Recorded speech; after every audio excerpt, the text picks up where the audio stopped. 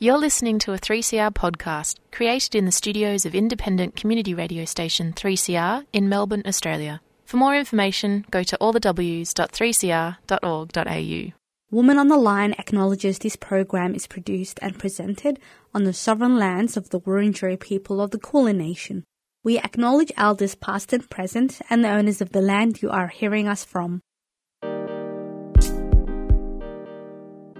This week on Woman on the Line, we discuss self-disclosure, a behaviour that on the surface sounds harmless, but when we do it excessively can be overwhelming for the listener and pretty awkward for the sharer.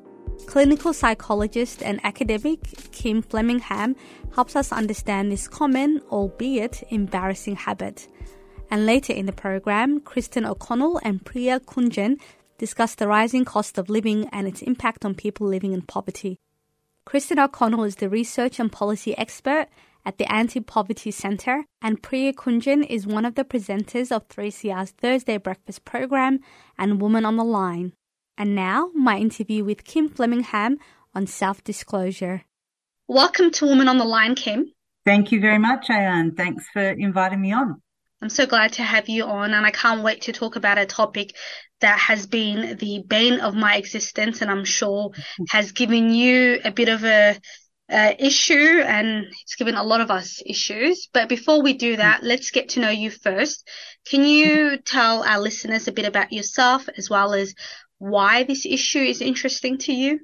Yeah, well, I'm a clinical psychologist, so I work in private practice. I also teach at University of Melbourne, and actually I train clinical psychologists to do therapy. So, self-disclosure and empathy and all of these types of things are really important in training. But, I think just in my personal life as well, it's really quite fascinating how we deepen friendships, and I think especially for women, we know that women actually have formed deeper connections and longer lasting friendships and relationships through their lives. So I'm quite interested in that aspect of it as well. And what is self-disclosure in psychology? Yeah, so what it's defined as, or what the research defines it as, is really just sharing aspects about your inner life, perhaps your emotions, past experiences that, might make you a little bit vulnerable in some ways. It sort of takes a little bit more trust. You're sharing things that you may not share with every person. And that self-disclosure, we know it's actually a way of bonding and deepening friendships and intimacy with others, because if you start to share something that's quite intimate or personal about yourself, it makes another person feel trusted, that you're trusting them, and then they can respond and they may share some of their experiences. So that's how it's used really as a bonding tool to deepen friendships. Some of my best friends and some of my most, notable experiences has been through, moments where I've disclosed private information about myself, But my sister is the complete opposite, where the thought of sharing makes her shiver. It makes her feel a bit exposed. Why do you think, there are those who are just comfortable rattling all about their lives while others are just more private and keep to themselves? Yeah, look, it's a really good question. And you're right, it's not just down gender lines. That's a generalisation. There's a lot of individual variance, and I think that comes down, there's a strong influence of personality. So whether you're an extrovert or more on the introverted line, so people who are a bit more introverted are less comfortable about sharing and self-disclosure than people who typically are more extroverted. But also sometimes you might have things like shyness or a bit of social anxiety coming into play. If people feel a bit anxious about how others view them, then they may be a bit more inhibited in sharing their experiences as well. I think as well, maybe if you've had some, maybe you've been burnt a bit with relationships in the past, like friendships haven't worked out, or you've been betrayed in the past, you might be a little bit more cautious as well, perhaps. And why is it off-putting to some people? Like, when does it become an issue? Yeah. So look, I think that's what I was writing about in the article is, when self-disclosure works and it's balanced, we call it reciprocal. So you're sharing things about yourself and someone else has an equal part where they feel listened to, you feel listened to, you share bits about yourself, they share bits, and it's balanced. When it can become a bit more of an issue where it's off-putting is if it's a bit of a one-way street. If someone's just oversharing all the time and you don't get a word in edgeways, it can feel a little unbalanced and you can feel a bit exploited. But another thing I think I wrote about is, you know, if you share something and someone sort of goes, oh yeah, that's just like me, and they sort of cut you off, that can make people feel a little bit invalidated. And the other person may not be meaning that. It's just they're eager to share their thing. But we need to sort of slow down and give each other time and space to just explore your feelings and allow yourself to feel heard, I guess. And then it works really beautifully as a way of bonding. I love the term reciprocal because it's so different from transactional, and sometimes it can be transactional. You also mentioned that self-disclosure, there's a bit of kind of like a reward. There's benefits to it. Can you say more on that?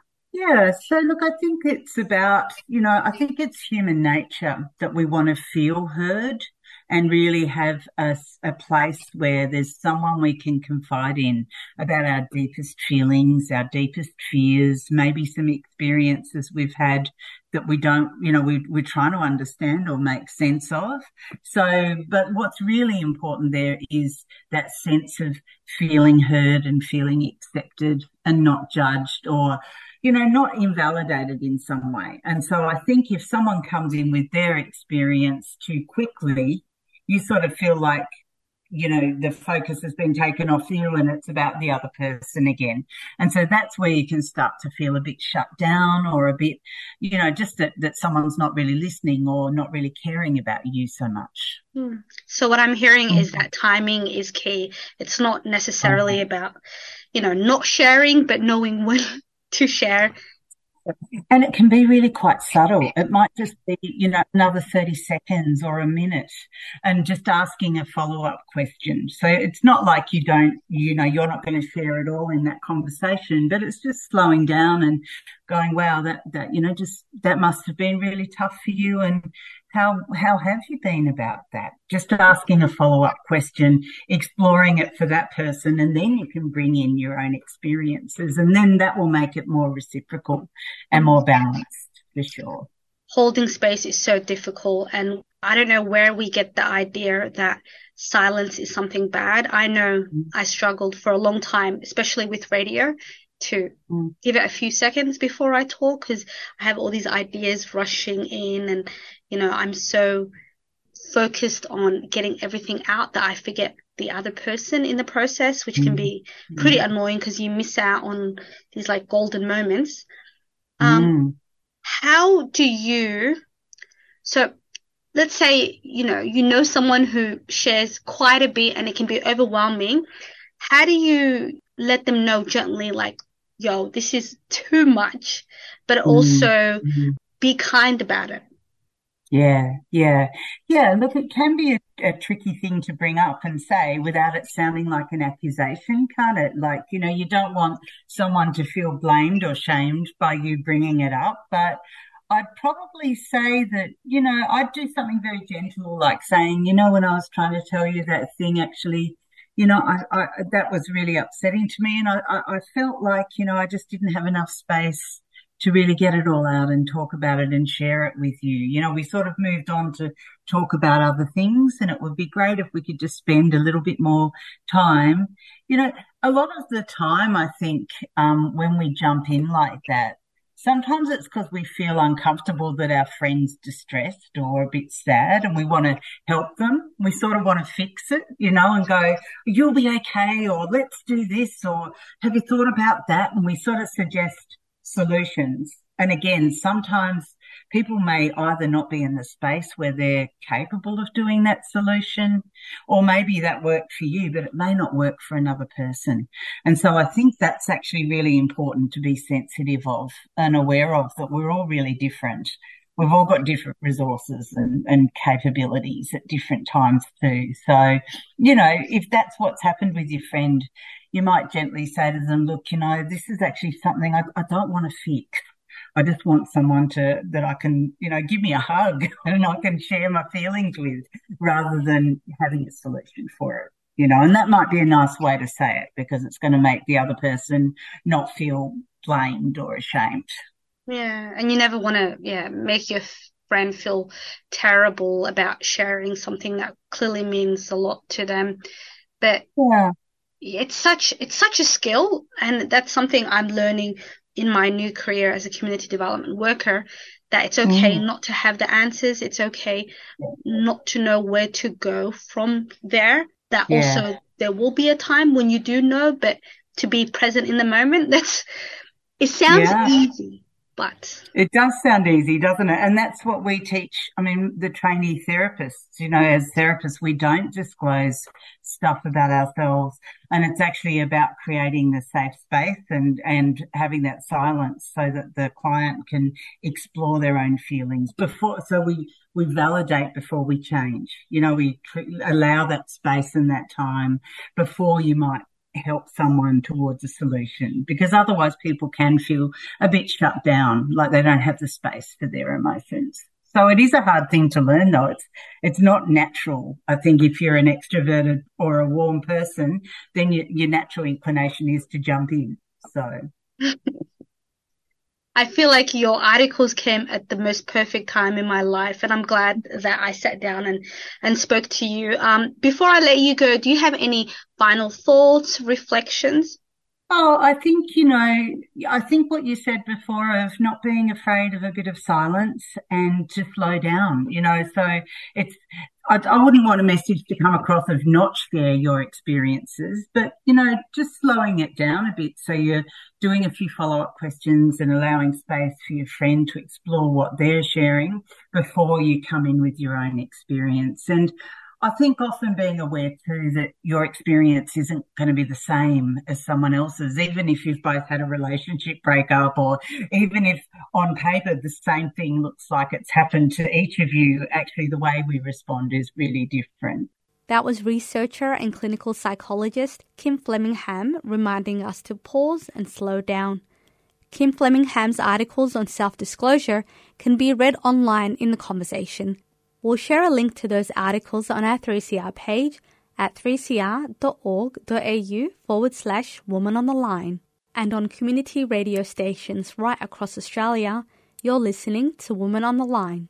In this next interview, Kristin O'Connell and Priya Kunjan look at the rising cost of living and how it's hurting those already trapped in poverty. This interview first aired on Thursday Breakfast. Enjoy.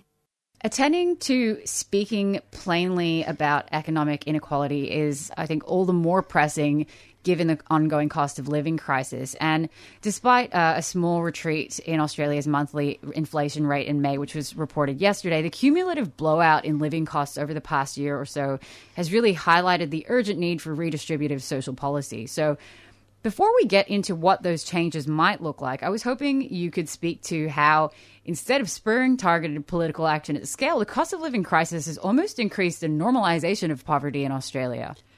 Yeah, thanks, Priya. If only it was a small problem, hey?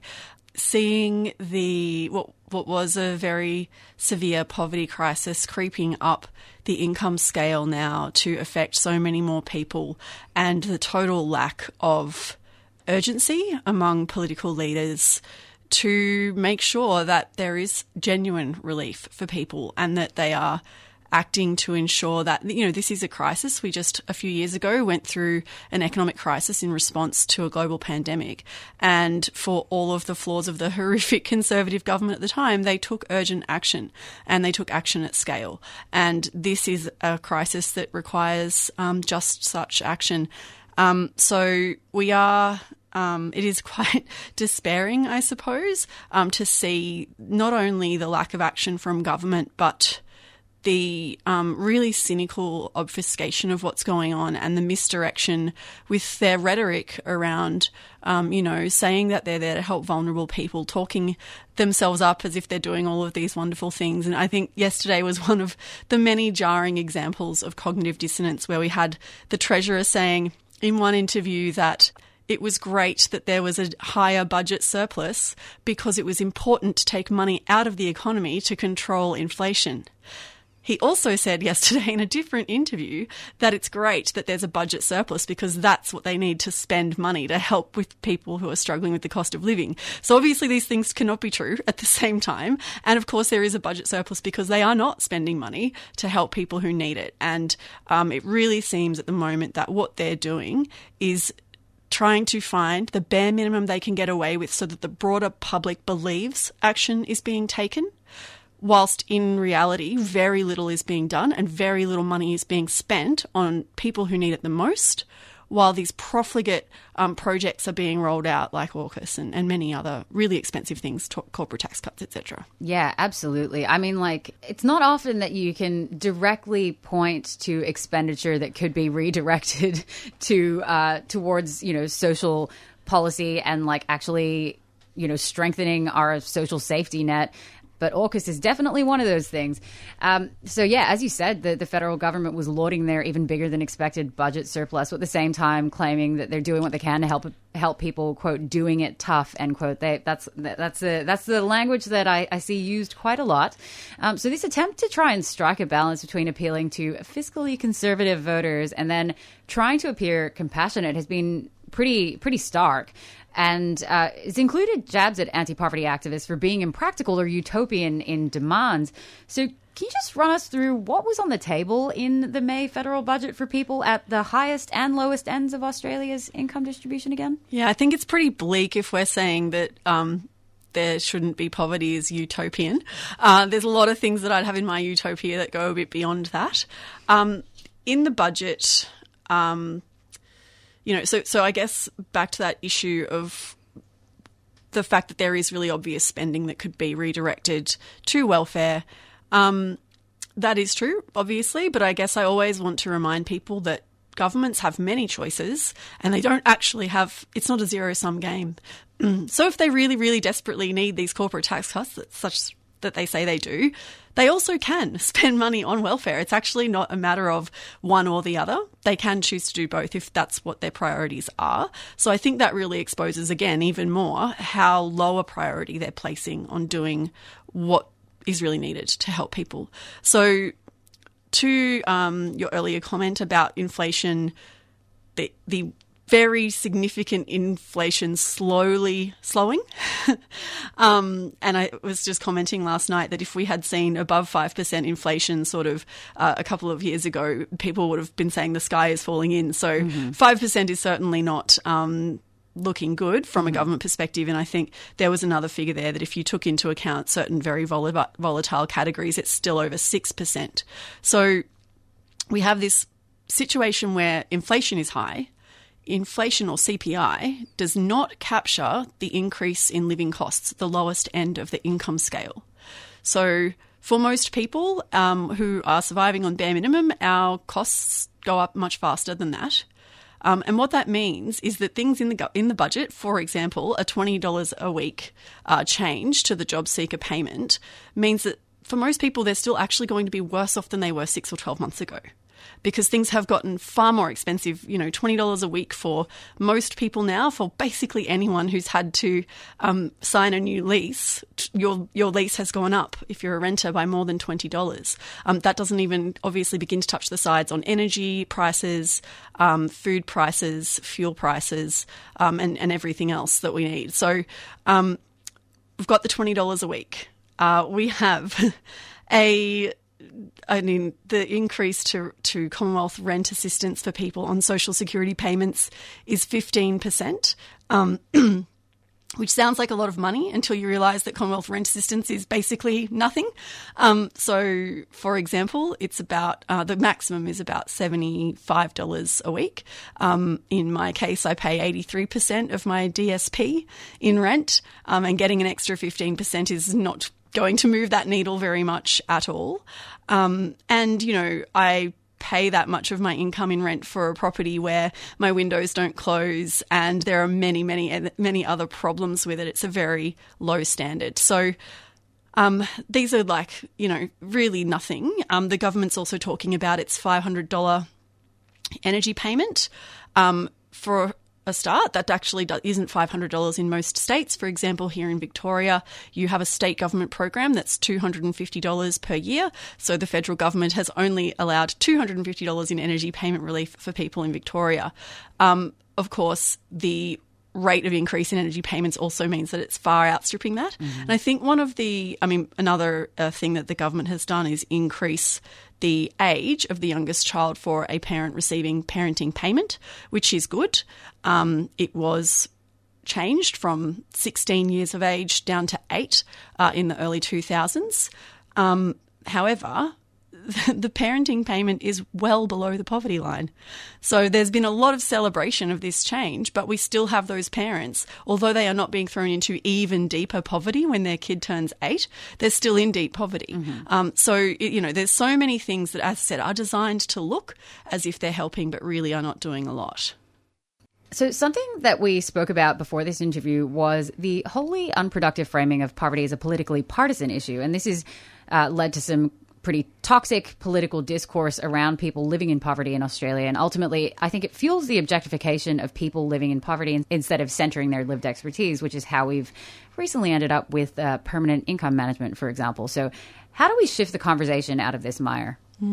Yeah, and it's particularly galling again when we have this gaslighting from the Prime Minister, who is constantly talking about having come from public housing in his background and his mum relying on disability payments. And, what he never recognises, of course, is the adequacy of those payments at the time was much greater. Access to public housing was much greater. The quality of public housing was much better. I actually live like a block from the house that he grew up in. Even now, it's obviously degraded and not being maintained, but it's probably in better shape than the private rental I'm in.